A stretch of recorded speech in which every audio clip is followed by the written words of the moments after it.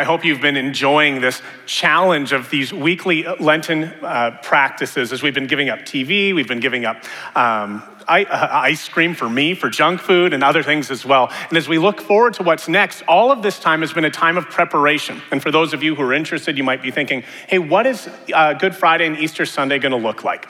So we're gonna have classical hymns and brand new modern worship songs as well. Both of them are gonna be easy to sing. On Good Friday, we're gonna have a really special way of practicing communion. On Sunday, there's gonna be not 1 or 2 or 3 baptisms, but we are going to celebrate 12 people getting baptized on Easter Sunday. It is going to be a wonderful time together. I hope you're able to join us on both of those days. Let's pray.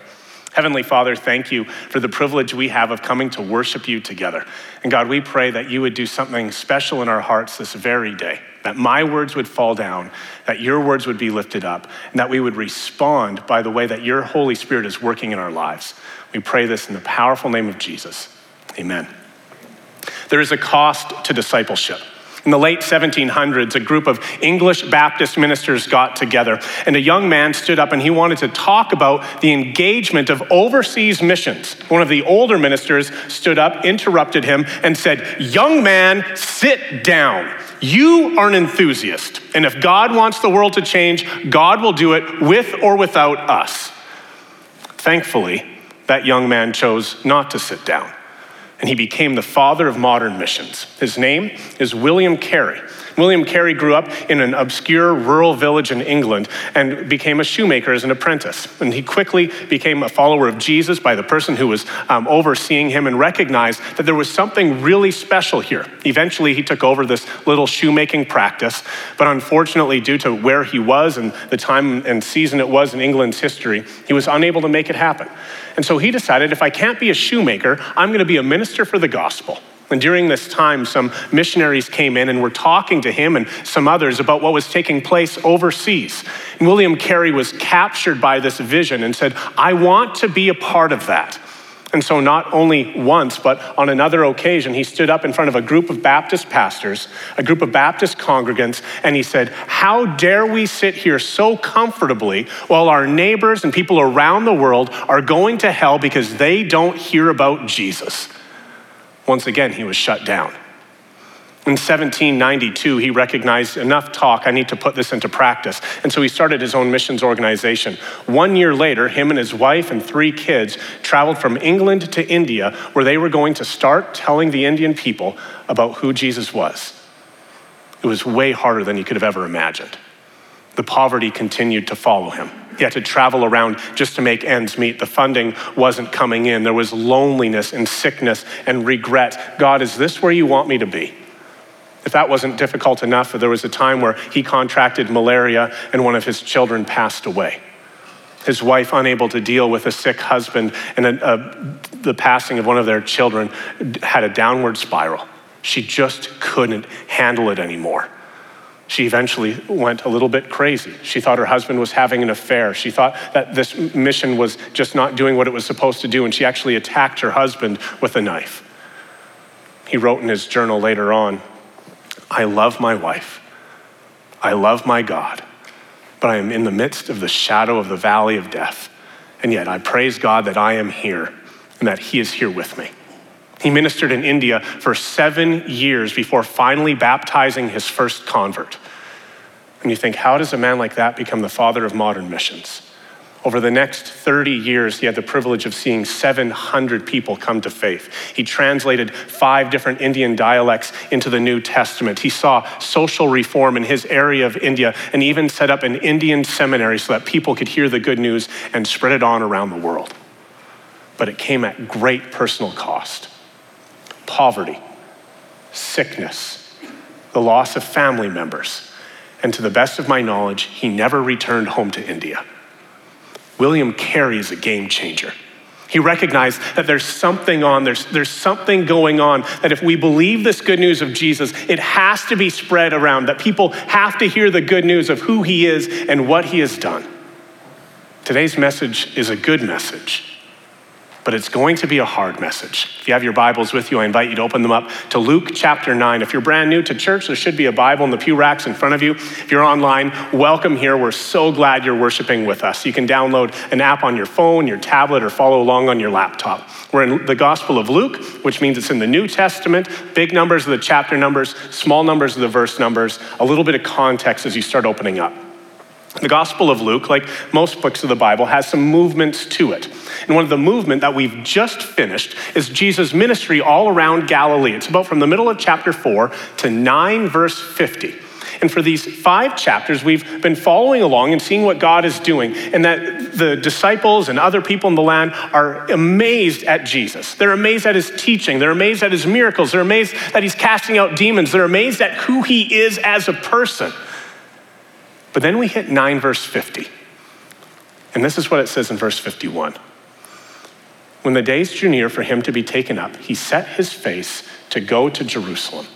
It's such a pivotal watershed moment that I opened up my commentary to see what was going to happen next, and I realized my commentary ended at verse 50. The rest of the sermon, just winging it. Wow, no laughter at all. Sorry about that.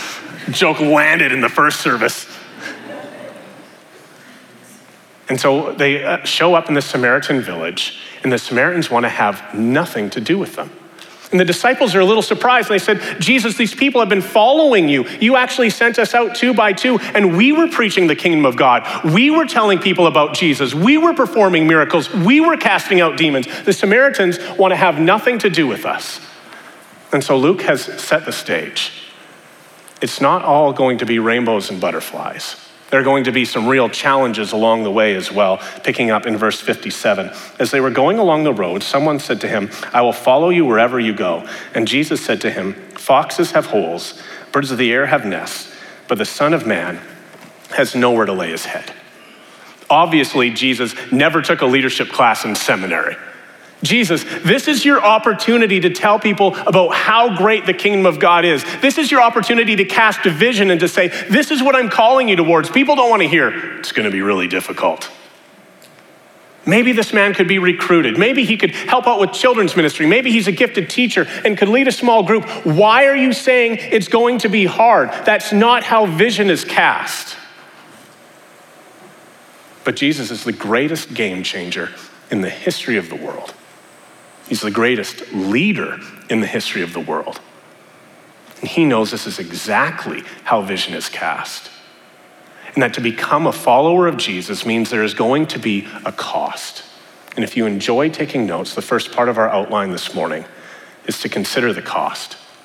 Between the 3 synoptic gospels, Matthew, Mark, and Luke, only Matthew has a parallel account, and he adds some color to the story by simply changing one word. Our account says, a man came up to him. For Matthew, he says, a scribe came up to him and said, teacher, I will follow you wherever you go.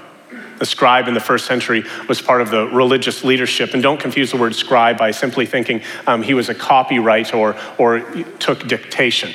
He was an intelligent man, an expert in handling written documents, well-educated, probably very financially well off. His work included teaching, interpretation, and the regulation of the law. His actual day-to-day activities would look a lot more like a lawyer than what we would picture as a scribe. Now, this scribe, like many people who had been following Jesus, came up to Jesus and said, I want to follow you. I recognize your teaching of the Old Testament, what the Jews would call the Tanakh, is like nothing I've ever heard before. And I want to attach myself to you. I want to follow you around. I want to see what it's like and to hear you and to watch you perform miracles and to be a part of what you're doing. One little aside before we go further, there's going to be 3 rapid fire interactions that take place. Not once does Jesus tell the people not to follow him, and not once do we find out if the people actually choose to follow him or remain at home. Luke's proposal here is for you and for me. Will you consider the cost of discipleship? To follow Jesus means to enter a brand new kingdom. And this student of the law, you might be like a modern day philosopher or one of your wise friends from work or school who think, what Jesus teaches and the ethics seems fascinating, but I don't know about the rest of that. But this is so much more than just philosophy and ethics. Jesus is saying, I'm inviting you into a brand new kingdom that is radically different than what you're accustomed to. My dad retired a few years ago, and one of the hobbies he's taken up in his retirement is finding out how did my parents and my grandparents come to Canada. And so he's been looking into this and finding out a little bit more about it. And even though I'm German, my ancestors actually were from Ukraine. And so my dad was looking into what did it mean and what did it look like, and he recognized there was incredible cost involved. And cost actually had to be paid up front, or my parents came from a Mennonite background. The Mennonites would pay for it, and they would have to pay them back over the years of arriving back in Canada. It would be incredibly difficult to escape during the war, but the family who had already arrived in Canada said, you gotta be here. It's way better than Russia and Germany and Ukraine and all the challenges that are happening around you. But there was a cost to consider. There would be a brand new language to learn. You would start from scratch because you wouldn't have the jobs or the farms that you had back in Eastern Europe. There would be a brand new people, a brand new group, a brand new language, a brand new politics, a brand new culture, a brand new kingdom, just like what we as followers of Christ have to engage with. My ancestors had to consider the cost. Our Chinese brothers and sisters, our African brothers and sisters, and others of you who have immigrated from other nations understand this cost more than those of us who have grown up in Canada and the US. There's discussions that have to take place. There's sacrifice that's necessary, and there's this discussion, how difficult is this journey going to be? It's the reason I think prosperity preachers are so hard on North American Christianity. Because prosperity preachers stand up and say, believe in Jesus and you'll be healthy, wealthy, and wise. But the gospel only progresses through suffering and sacrifice. And so the scribe may have looked at Jesus and thought, here's my chance. I'm financially well off. I have a beautiful family. If I attach myself to the coattails of Jesus, things are going to go really well for me. And I love to learn. There's a cost to discipleship, and we should never be surprised when suffering comes. How is the gospel going to spread when we sit on our couches watching that next episode of Netflix? How are missionaries supposed to be sent overseas if we refuse to fund them? How are things going to happen when we do nothing about it? How is good can take over the world with the good news of Jesus when we continue to let evil exist? We have to be a part of what God is calling us to do. There's a reason William Carey said, multitudes sit in ease and comfort, giving no care for their neighbors who are destined for hell. We talk about Jesus being Lord and Savior, but do we really grasp what that means? I think we enjoy that Savior part. Oh, he's gonna save us from sin. He's gonna save us from death. He's gonna save us from the fires of hell. That sounds awesome. But do we embrace that part about Jesus being Lord? Do we invite him to be the king of our lives, the king of our world? Jesus is the one who sits on the throne. Are we willing to obey him? There is a cost to discipleship. If you're a note taker, even if you're not a note taker, I invite you to write these next 4 ideas down. It's not an extensive list that covers every sort of idea, but it's a level of commitments that we say, are we ready for that? The first commitment, I think, is one that the scribe understood well. There's an ethical commitment taking place. And he recognizes, following Jesus, that it looks beautiful. Here's a man who interprets the Old Testament in a way that I've never seen before. That's something that I want to be a part of. But how many times have you interacted with people, I know I have regularly, both inside the church and outside the church, who think, Jesus is a great teacher, he's a great ethicist, Jesus I like, but the rest of the stuff, I'm not so sure. But as soon as we decide what we like and what we don't like, we put ourselves on that throne and say to Jesus, you know what, take a hike, I've got this from here. What about time? This past week, I've been wrestling regularly with this whole idea of idolatry and how much does idolatry come into a message on discipleship? The answer, if you're wondering, not much.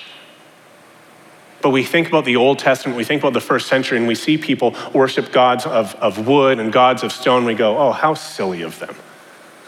But we have gods that we worship all the time. The gods that people talk about regularly in North America during this time are money, power, and sex. But I think there's a fourth God we worship even more than that. We worship this God of comfort. And we think, I can't wait to get home so I can sit in front of my TV. I can't wait to get home and to work on my next hobby. And when you look at your calendar, how many disciple-making activities are taking place? There's a financial commitment. As followers of Jesus, we are not sole owners of the money that he gives us, nor are we slaves to the money he gives us. We are the stewards of the money that he gives to us. How are we going to handle that money well? I was on holidays last week, and I happened to run into a Greek Orthodox priest. And I have no idea how the conversation started, but he said to me, oh man, I wish my people gave like your people. And I said, well, what do you mean by that? And he goes, I can't give my congregation to give 1%. And I stood up in front of my church and I said, we need to give back to God. And one of them said to me afterwards, we don't do that. That's what Baptists do. So let's do it well and give back to God. Final thing, is there a relational commitment? Writing to the church in Rome, Paul pens these words, do not repay anyone evil for evil. Be careful to do what is right in the eyes of everybody, and if it is possible, as far as it depends on you, live at peace with everyone. You're a smart group of people, and I don't think I need to unpack this much. When you think of your personal relationships, are they helping? Are you helping them, or are you hurting them? If you think that first interaction was a little bit rough, Jesus really goes for the jugular on this second one, picking up in verse 59. To another person, Jesus said, follow me. But he said to him, Lord, let me first go and bury my father. And Jesus said to him, leave the dead to bury their own dead. As for you, go and proclaim the kingdom of God. Now, this should not be read that Jesus does not care about family, but when we serve our family, it should be out of obedience to Jesus, not instead of obedience to Jesus. In this man's case, Jesus was not his highest commitment, and it leads us to the second point. Put Jesus first. At first glance, words like these ones that Jesus spoke to this man and others might seem exceedingly harsh. If you were to flip over to Luke chapter 14, 26, there's a passage that most people really struggle with. Jesus says to people, if anyone comes to me and does not hate his own father and mother, his wife and children, his brothers and sisters, yes, even his own life, he cannot be my disciple. But Jesus is not literally telling us to hate our family. Commandment number 5 on God's top 10 list, he writes, honor your father and your mother so that you may live long in the land the Lord your God is giving you. In the midst of being crucified, when he was literally hanging on a cross, he says at the end of the Gospel of John, we read Jesus saw his mother there, the other disciple whom he loved standing nearby. He said to his mother, dear woman, here is your son, and to the disciple, here is your mother. Jesus cares immensely about family, but he says you have to put me first in the midst of that. Matthew describes it well, where he says in 10 verse 37, anyone who loves his father or mother more than me is not worthy of me. Anyone who loves his son or daughter more than me is not worthy of me. In a phrase, put Jesus first. Now you might say, Dave, the guy wants to bury his dad. That seems like a legitimate request. And at first glance it does, but there's something else going on behind the scenes as well. The phrase, I must bury my father, was a common figure of speech that means, just wait until I receive my inheritance. In other words, his dad probably hadn't passed away. But even if his dad had already passed away, the Jewish burial ceremony lasted for an entire year. It starts with placing your loved one into the ground, and then there's a whole year of weeping and mourning, a year of the first birthdays, a year of the first festivals, a year of the first family gatherings. Then you take your loved one up out of the ground, you take his bones, put it in a small box, and place it in something similar to what we would have as a mausoleum. It's a long time. But finally, there's a stark contrast taking place. This man is saying, I don't want to put you first. But when we think about how Jesus called the disciples, they dropped everything. The men in the boats who were fishermen, Jesus comes up to them and says, follow me. And they leave their boats, they leave their nets, and immediately start following Jesus. Levi, whose other name is Matthew, who wrote the first gospel, was a tax collector, extremely lucrative, probably very wealthy. Side note, the fishermen and tax collectors hated each other, so that would have been a really interesting first couple of months. Jesus looks at Matthew and he says, follow me. Matthew gets up, leaves it behind, and follows Jesus. The King has spoken, and he makes it abundantly clear. Consider the cost. Put me first. Now, maybe this language is a little bit strong. Maybe you're not used to such strong callings of discipleship, so I'm just going to keep it going. If anything is more important to you than Jesus, it will kill you. Now, you might look at that and say, Dave, come on, stop doing that whole pastoral exaggeration thing. So I'm going to get really vulnerable. Right after I became lead pastor, it was about a year ago, someone who loves me and cares about me is a few years down the road than I am, pulled me aside and he said, Dave, I love you and I voted for you. He goes, I think you're a decent preacher, you're going to get better. I think you're a decent leader, you're going to get better. But there's one area that can really be a stumbling block. Do you know what it is? And I said, yep.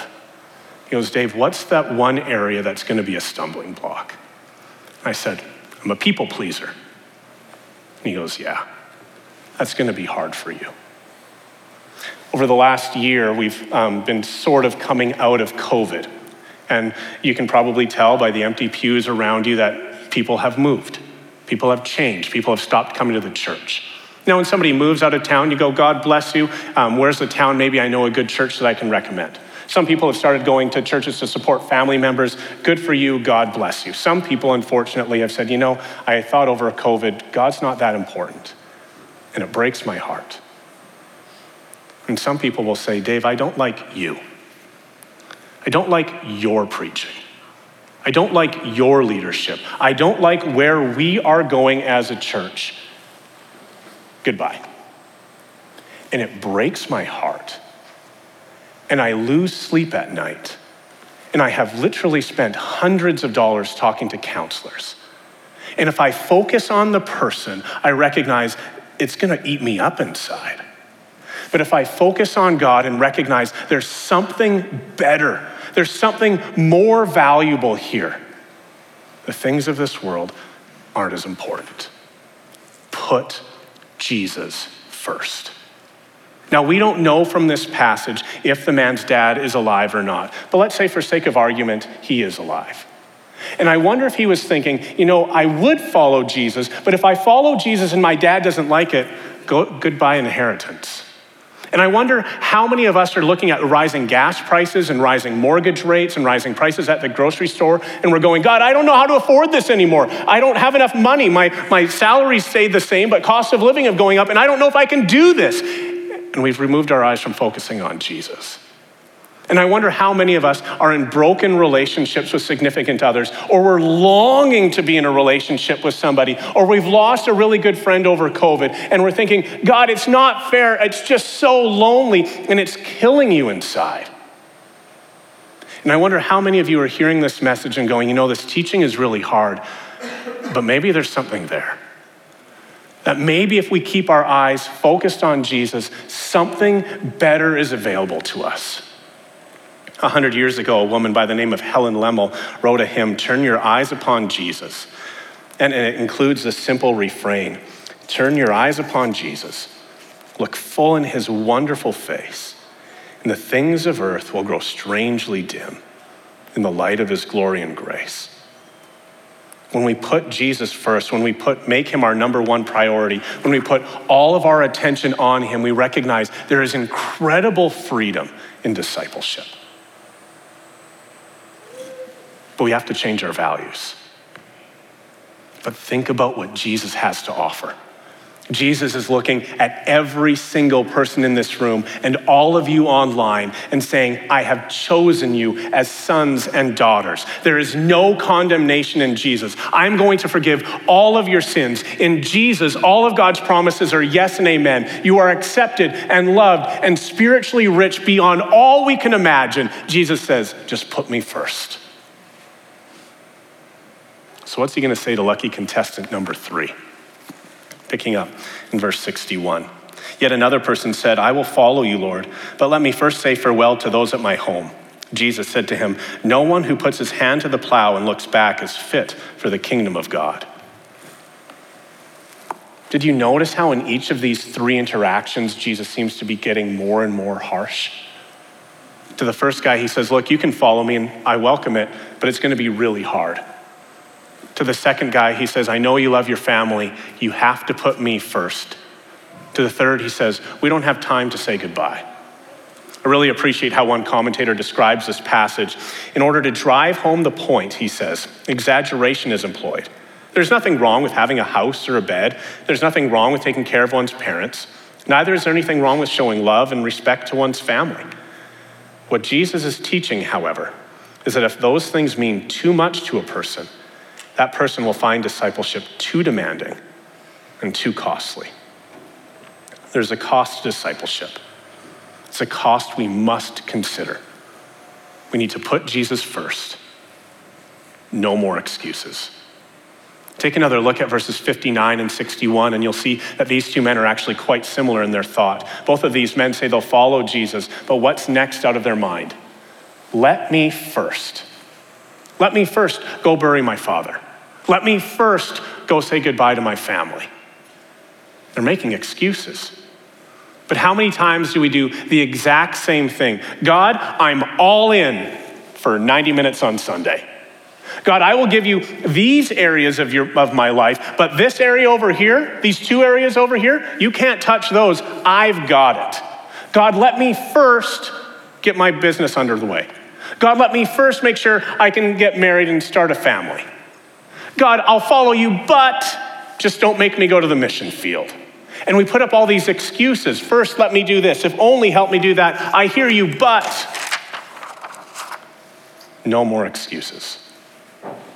Jesus closes the passage of scripture with a farming analogy of plowing a field. And he says the only way to keep the row straight if you continue looking ahead. If you're plowing that field and you're looking backwards, your line is going to be all out of shape. There's Old Testament precedent for what's going on here as well. Perhaps the most well-known story is the book of Exodus, the second book of the Bible. And we get to see Jesus with God coming down with incredible power. And he does this power through Moses. And he casts plague after plague upon the Egyptians until the Egyptians finally say, just leave Israel. Just go away. And so this nation of Israel, most people believe about 1 million people at this time, make the journey out of Egypt. They get to the Red Sea. They look behind them. They see Pharaoh's army coming. And then God once again opens the Red Sea and they cross on dry land. Then behind them, God crushes Pharaoh's army beneath the waters. They arrive on the other side of the Red Sea and Moses and Miriam sing this beautiful song to God. The very next chapter, this is what we read. The Israelites said to them, if only we had died by the Lord's hand in Egypt. There we sat around pots of meat and ate all the food we wanted. But you have brought us into this desert to starve the entire assembly to death. Perhaps the most well-known, but not the most alarming. The most alarming is, I think, a book before. And in Genesis chapter 19, we are introduced to the cities of Sodom and Gomorrah, and God says, I am going to destroy them. Abraham, praying for the people, says, at least rescue my nephew Lot. And so God sends an angel to Lot and he says, tomorrow I'm going to destroy this city. Grab your family and run. This is what we read. As soon as the angel brought them out, one of them said, flee for your lives. Don't look back and don't stop anywhere in the plain. Flee to the mountains or you will be swept away. If you don't remember what happens next, we read in verse 26, but Lot's wife looked back. She became a pillar of salt. Don't look back. God has something so much greater in store for us. He is not just our Savior. He is our Lord. We have been rescued from darkness and brought into light. We have been rescued from death and brought into life. We have been rescued from sin and found hope and freedom in Jesus. And God is saying to us, look at my son. He is a complete game changer. Do we believe it? My friends, there is a cost to discipleship, and part of that cost is no more excuses. I asked you earlier to write down on a piece of paper or to grab your phone or tablet and put down some of these ideas. So let's go over them again. And I don't want you to pick 4 ideas. I don't want you to pick 8 ideas. I want one idea. One area in your life where you look to God and you say, God, no more excuses. Is it an ethical commitment? It's tax season. Maybe this is the first year you don't cheat on your taxes because you've been getting a little side hustle and that looks really good. But deep down, you know, I need to claim that money. Maybe it's a time commitment. And maybe you're saying, God, I love you. I need to be mentored by somebody. I need to serve my community. I need to serve my church. I'm going to make the decision to give of myself back to you. Maybe it's a financial commitment. Maybe you've been giving the same amount to the church for years and you're thinking, you know, life is really comfortable. And maybe I need to increase that giving by just 1%, by a few dollars a month. Something to say, God, I want to give more of my life to you. Maybe it's a relational commitment. Maybe this is the year that you say, God, I know I'm in a hard relationship with a significant other, with a family member, with a coworker. I'm going to go out of my way to make that right. God, this is the year where I stop talking about people behind their backs. This is the year I don't complain anymore. And over the next 4 days, we are encouraging you to fast and to take one meal off a day. Specifically, we've encouraged lunch. For some of you, that's not possible. We totally understand. For some of you, you might say, okay, I can give up the meal, but maybe bring a banana or something or a handful of nuts just to get you through that day. And this is a chance to say, God, here I am. I am going to give of myself. No more excuses, because I recognize that there is a cost to discipleship. I'm going to invite the band to come and join me on the platform. This past Tuesday at worship planning, we were talking about what kind of closing song do you say after count the cost? After put Jesus first? After no more excuses? And we started talking, we thought, yeah, Dave, pray and we'll have somebody close. And I think I've done this maybe once in the last 4 or 5 years, but on Thursday I called Colton and I said, Colton, I think we need to sing one song. And so the song that I mentioned earlier in my message, we're going to sing that refrain 2 or 3 times. First, let's pray and let's sing together. Heavenly Father, there is a cost to discipleship. Help us to consider the cost. Help us, God, to put you first. Help us, O Lord, to have no more excuses. That you would be honored in our lives. That you would fill us with your Holy Spirit so that we might be the good news of Jesus wherever you take us, in our homes, our schools, our workplaces, our church, and the community. That you would be honored, that you would be glorified. We pray this in Jesus' powerful name. Amen.